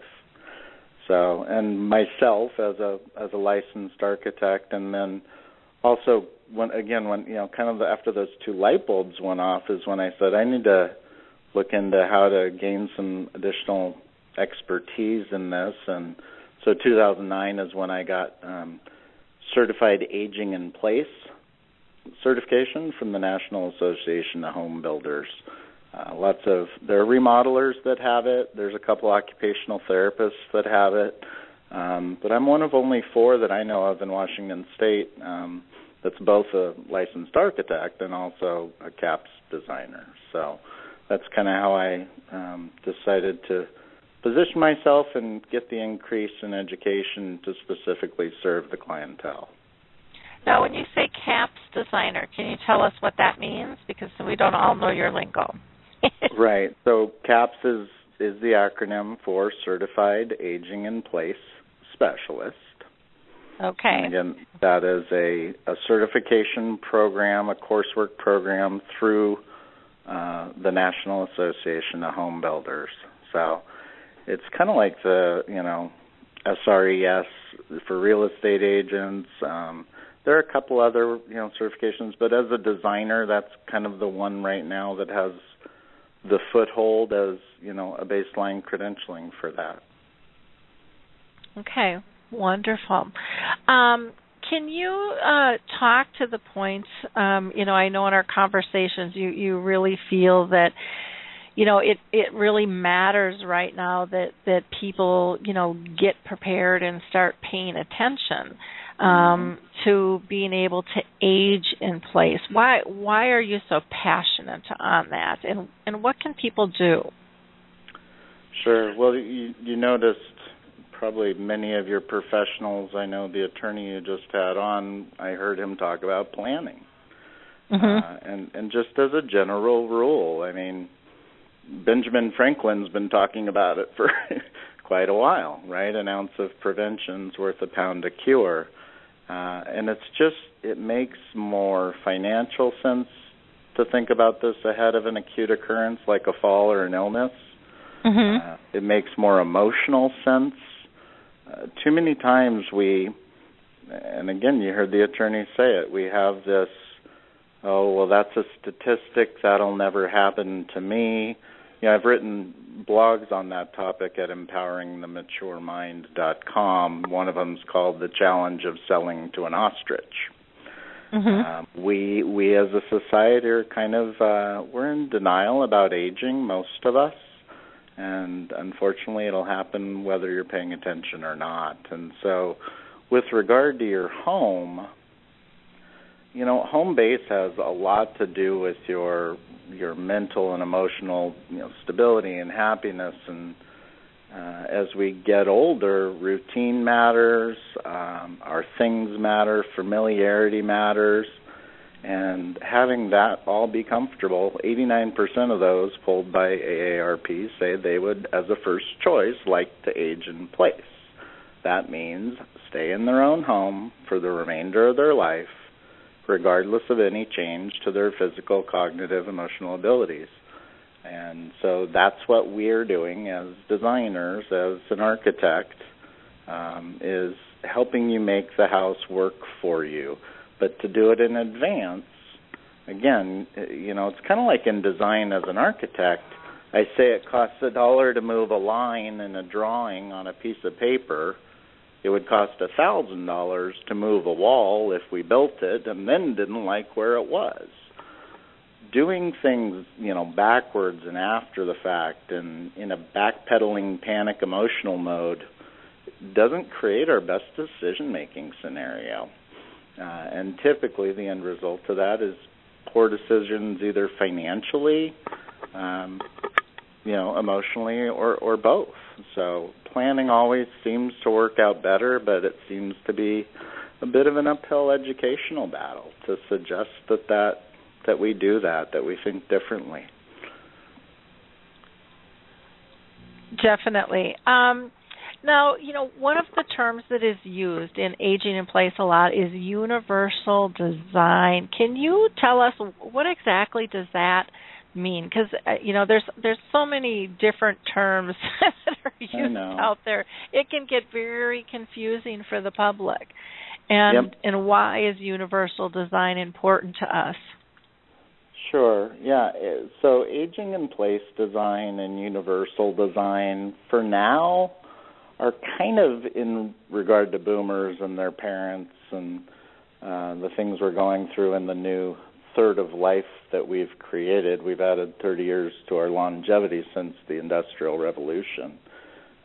So it's all new territory. Aging in place and universal design right now in that segment are kind of being used interchangeably, but really what we're trying to say is there are differences, but I don't really want to maybe get into quite that much nuance because it's radio and it would always be a client-specific solution anyway. So, but we're shooting for inclusive design, better accessibility, and that doesn't just mean wheelchairs and grab bars.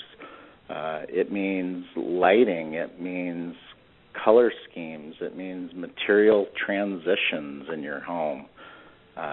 having color contrast between, these are all things that as your eyes and your ears and your mind get into the last half of our life are starting to change. Your eyes get yellow, the light coming in gets yellow. There's so many factors, and so I think that's why I'm passionate about it, is that designers, and a licensed architect is, in my state, 8 years of apprenticeship and schooling and 36 hours of exams. I'd like to think I can bring something to the table for that design team, and it's not just a contractor and a grab bar and a shower. Mm-hmm. So, but universal design is basically about inclusivity and equitable use for all parties. And it wouldn't matter. My first home was a spec home. Do you know the faucets where you have to pull and twist the knob out in the powder bathroom to get that to work? Mm-hmm. My 5-year-old can't pull that thing out and get any control over hot or cold, and probably neither could my grandmother have. So, and it wouldn't matter if you were a little person or if you were somebody that was recovering from a car accident, or I've torn my Achilles tendon playing basketball. I'll tell you what, the stairs were not fun, right? Mm-hmm. We all have moments of disability or lesser ability in our life, and houses can work better for all things that are differing abilities. The standard spec home, speculative housing that the builder and developer build, and the world around you is really designed for right-handed, perfect height, perfect weight, full mobility, perfect vision, perfect hearing, and the ability to communicate with somebody verbally. Is that you? Is that your parents? And when will it be us in 10 or 15 years, us, the baby boomers? That's the point, is that spec houses are not specifically designed for anybody.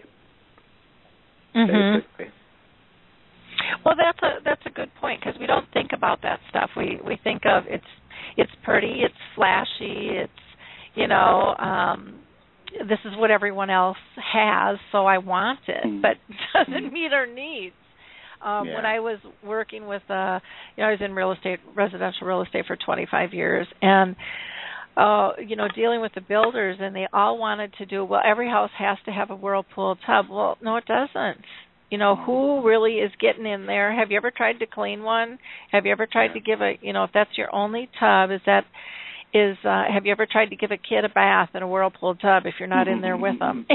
I mean, it's just all of those little things that matter. The way doors swing and how we open doors. What type of handle, if it's a lever or a knob, and how it locks, and so many things. And you're perfectly right when you're talking about we design things for this kind of normal or perfect person out there. And adjusting the height of a counter can make a huge difference to people, or the height of the toilet, or the lighting. Big things that make significant difference. Are you seeing much with lighting that comes on automatically as somebody walks down the hall?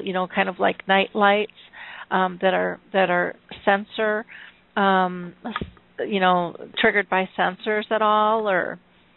Yeah, so, I know there was just a national mHealth conference, which is about mobile health, and there's a ton of new R&D product. Again, with 30 years of new longevity in our life since 1850, we're all studying this as businesses and entrepreneurs, whether it's GE and Philips or the guy in the hall next to you with a new mobile app.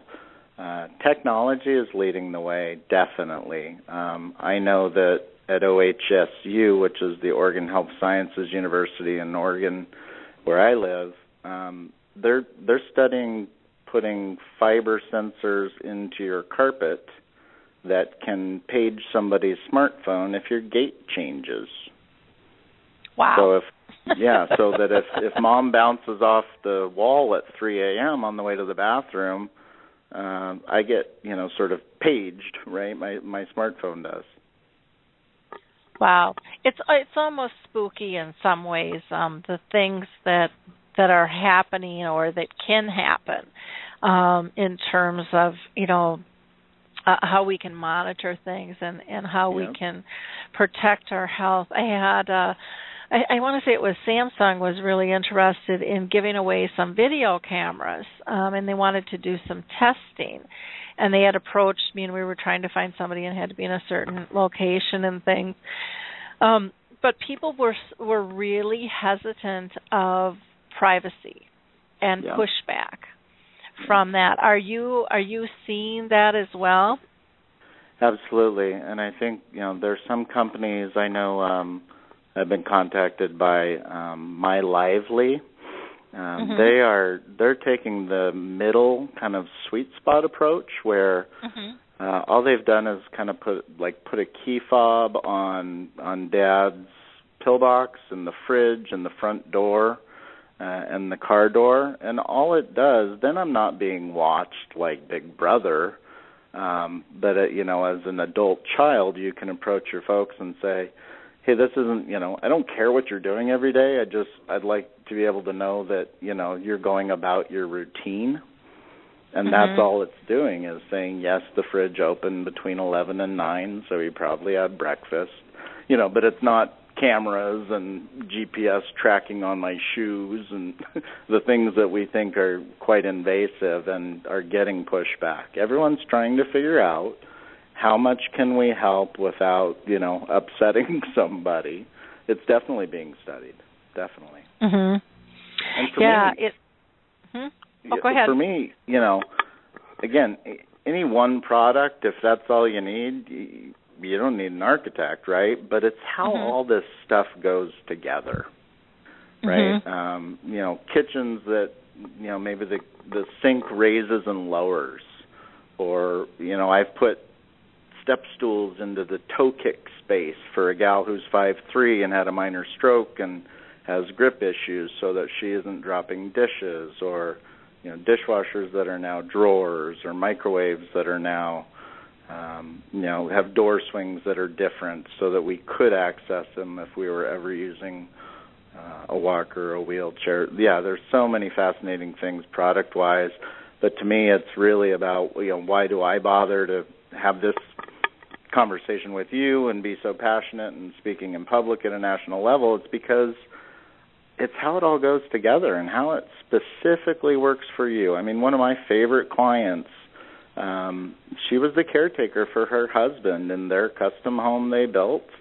Fascinating, beautiful house and their dream home. And she already had grab bars and things like that in her home. But it was for his needs, and now she's been diagnosed with early Parkinson's, and if I could just borrow her brain and put it in everybody's head in the U.S., I would do it, because she's actually planning, and she recognizes that her needs are going to be different than his were, and that every design solution is going to be client-specific. It's a beautiful thing when somebody's okay with having that conversation. I know when I present, I've got a slide where it's a Teresa Williams photo. It's got two babies in lounge chairs and diapers and slouched over, and the caption is, funny thing about this, Bill, is in 70 years we're still going to be in this place, bald, no teeth, and wearing diapers. And the goal is to get us to just relax a little, and I tell people, I'm like, hey, if you can't laugh at yourself, laugh at me. I can take it. But let's relax a little bit. We need to have the conversation because some people say that aging is the best kept secret in the world. Nobody wants to talk about it, but the real fortunate ones are going to experience it. Yeah, it's not going away. No one's figured out how to stop aging. So, hello. It's something we better get a grip on. That's for sure. It's so critical. The I think it's interesting when you had said about grab bars and things like that. That so many of us think of just these standard changes, but there's so many things. Like when you said a movable sink, I mean, most of us kind of go movable sink. I mean, we're thinking of, well, there's like a portable faucet, where we can pull it out, the sprayer, but you're talking up and down.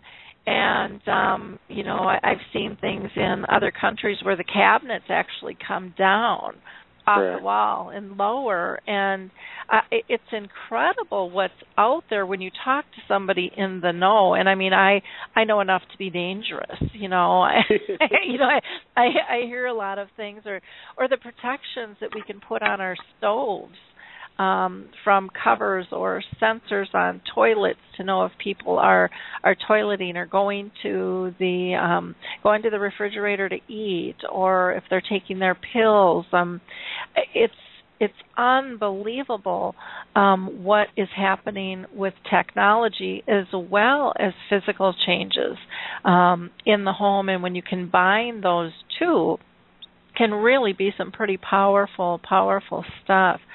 I would imagine, Aaron, you see people, too, that might have a two-story house or even a multi-level house, and they're really living in, on one level, and need some changes to be made, because not all the time do they want to move, but they want to be able to stay put. What are some of the common things that you see people are doing to make make changes in their homes so that they really can be successful and more independent? Sure. Yeah. Really, I think it kind of comes down to finances many times. Just what are we capable of doing? And any little bit helps. Anything as simple as making sure the carpet's tight on your stairs and that you're not laying your furniture out in a way that doesn't give you enough space, and don't leave the magazines on the steps. And we need to get rid of our throw rugs, even though they're a trip hazard. Even if they might be a little bit warmer underfoot, there's other new product like that. There's such simple, basically almost zero cost solutions. Have your grandson change out your doorknobs and make them lever handles, right? And then we can go up from there. Master on the main floor as a housing term really wasn't around until 2003. So we have 100 years worth of houses that aren't really designed for where we're going. This silver tsunami of 10,000 people turning 65 started in January 2011, and we've got another 18 years of that. And so having a house function for somebody 65 or older is going to be more important in the next 20 or 30 years than it's ever been. And on the other end, compared to that, you recall me saying, $5,000 to $8,000 a month for nursing homes or assisted living type facility solution. I've done the math. You could, for those that have equity in their house and a decent credit score, you could borrow $150,000, put elevators in your house, make a universally designed kitchen and master bath, and take bedroom 3 and 4, which now are empty nested by the children, and make our halls wider and our doors wider and make your whole house work better. That loan at 5% is only $750 a month.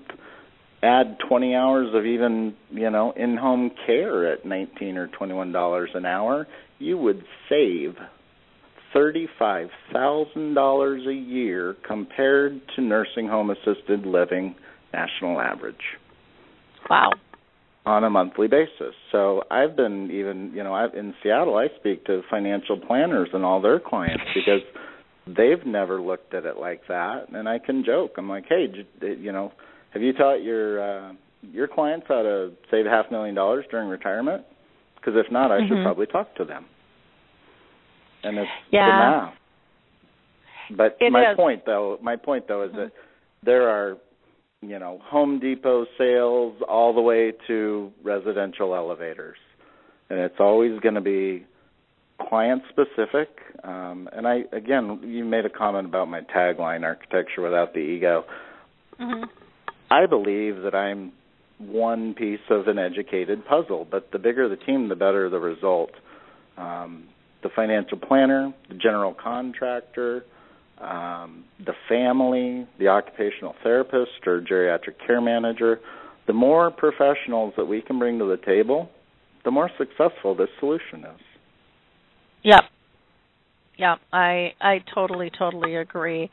And I think the options are just endless, when it comes to care in the home. Plus you can also people can have in-home care, where people will visit and monitor them and with a home health care agency as well.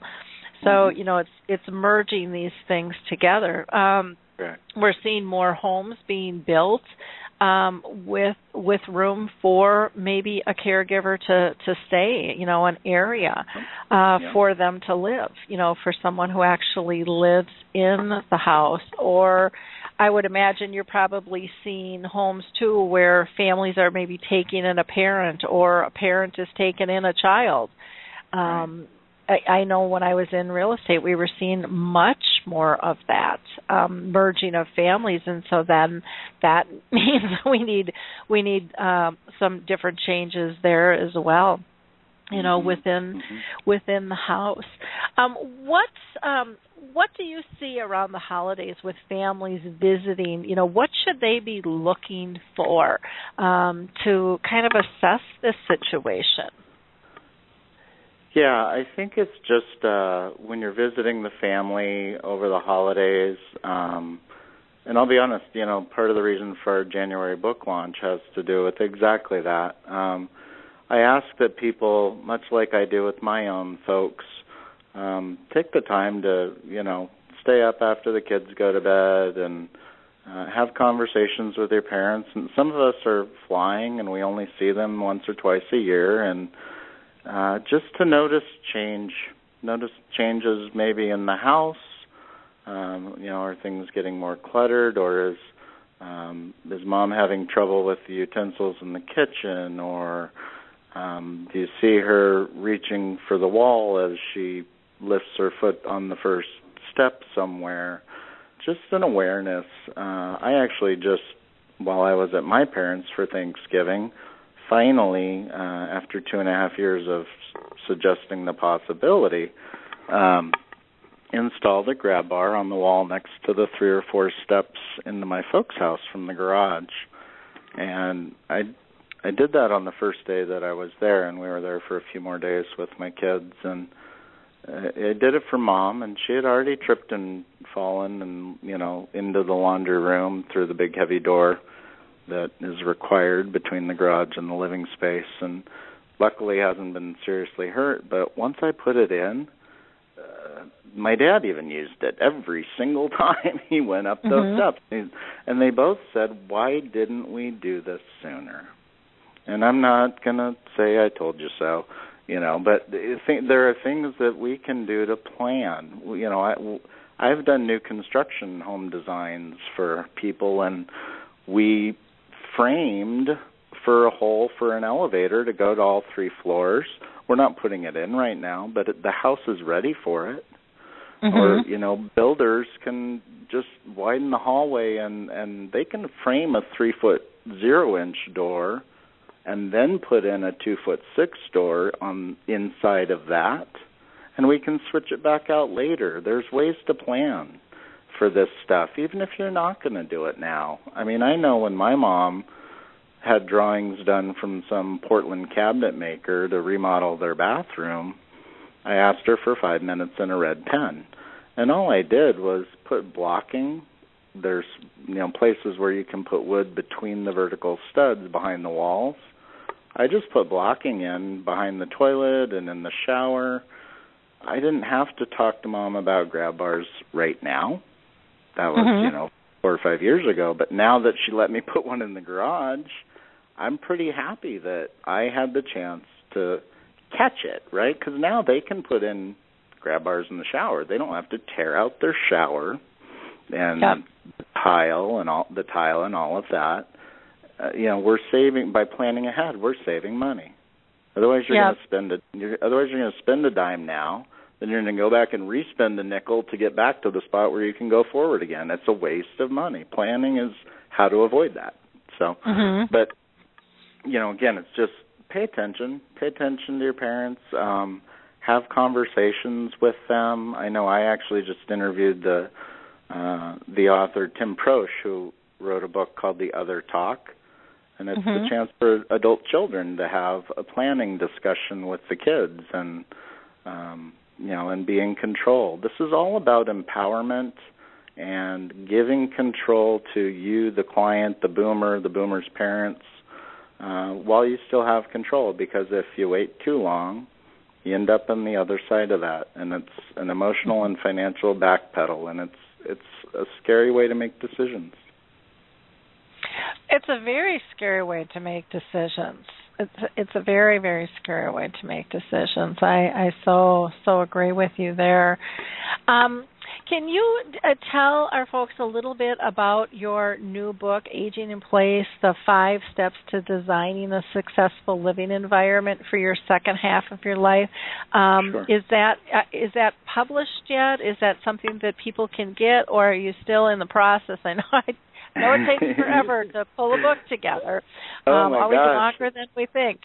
I know. I thought I was done writing it in April, and here we are, right? It's a whole nother industry that I knew nothing about. But boy, no, I've got a good team behind me on that, design and publishing wise, and so it'll be out in January. Right now, if you wanted to pre-order, it'll be, you're going to be able to use Kindle or an e-reader or Nook or anything like that once it's out.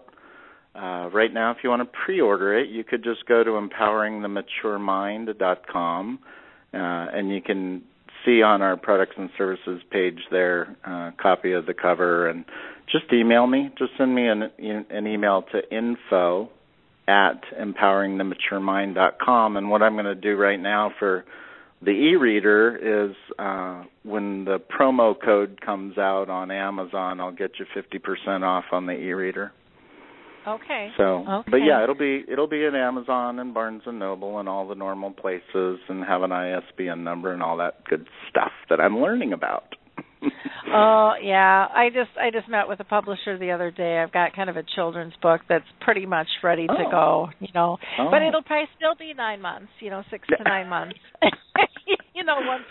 Once I make a decision on where to go, and we've done probably 25 reviews of it, and you think how complicated can it be? But just like your industry or my industry, there are specialties, and you need those experts to help guide you through.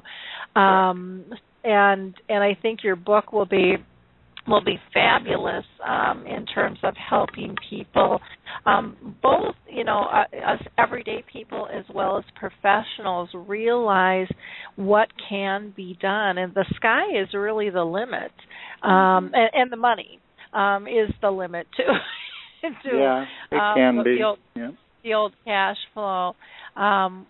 With that whole process. But, this is such a hot topic. We all know there's not enough money. There's not enough people even to serve us, and to deliver care. So we have to start looking at things differently. I mean, it's not an option. It really needs to be looked at in a different light. Very true. So, if people are interested in having you come and speak on this topic, they can just go to your website then, Aaron? Is that the best way to get a hold of you? Or Yeah. So, there's a few ways. With regard to my architecture background and specifically aging in place design, my architecture firm is ADM Architecture, and the website is www.adm-architecture.com. And then we have podcasts, and we've done webinars, and many of the free resources, just like you provide to those of us that are really passionate about this and trying to share a message at a national level are, sharing a lot of free resources, and all that information and insight can be found at empoweringthematuremind.com. And okay. You can pick up the phone. Hopefully by now you've figured out I'm fairly approachable. I'll give you my direct line. It's 360-440-8475.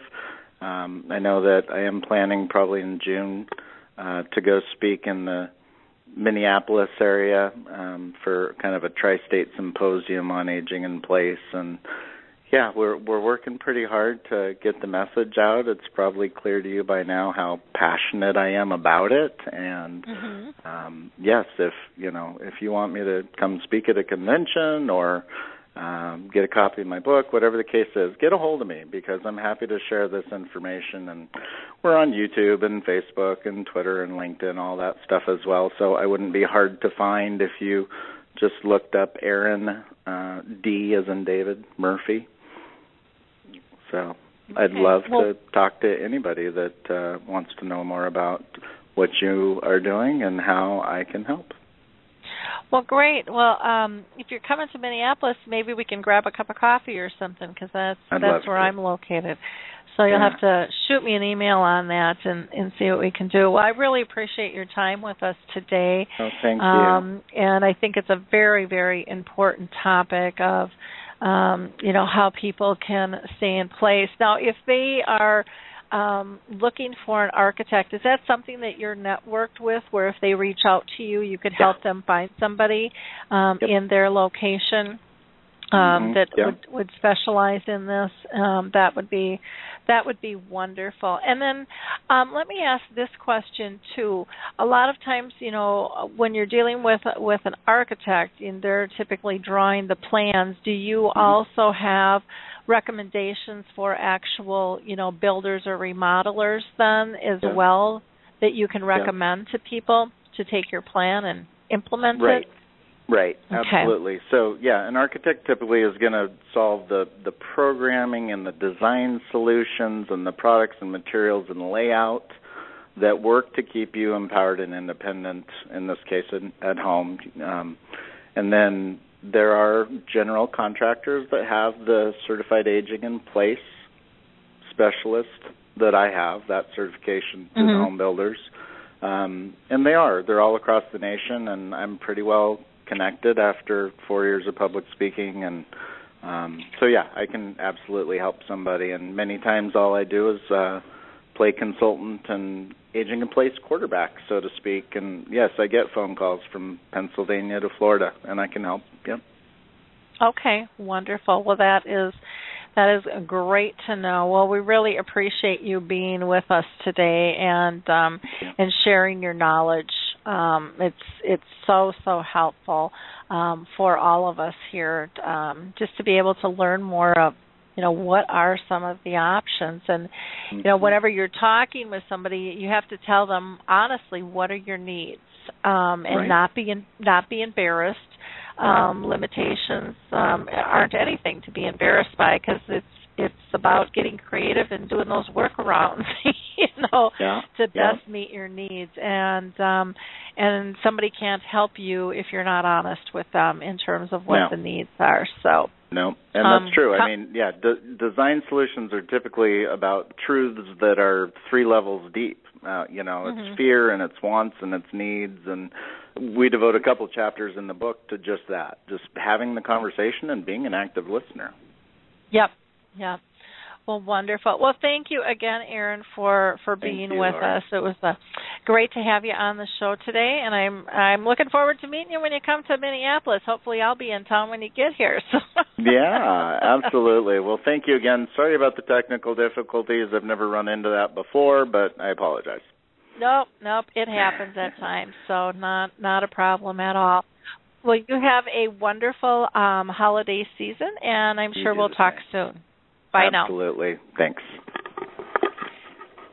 So, in wrapping up the show today, again, I just want to wish everybody a wonderful holiday season. I can't believe Christmas is coming up here next week already. It just in New Year's, so much going on, and I just hope you all have a blessed holiday season. Keep in mind that we will be having our next radio show on the 24th with Teepa Snow. If you haven't heard her, you are going to want to turn in. She is phenomenal, and that is not an understatement.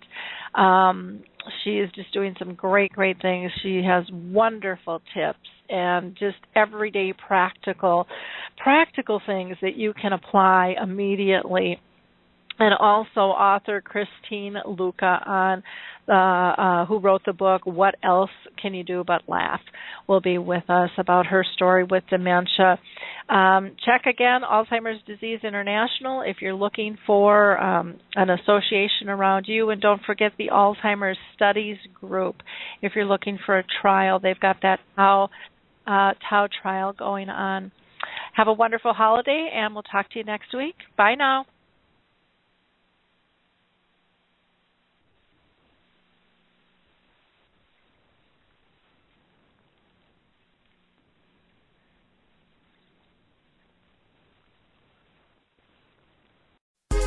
Hi, this is Suzanne Newman, host of the Answers for Elders podcast and radio show. We are the North Star that guides you through the complicated journey of senior care with trusted experts in money, law, living solutions, and more. So join us on this station, your favorite podcast channel, or just go to AnswersForElders.com. Meet the Wayshowers who will help your journey go a lot easier.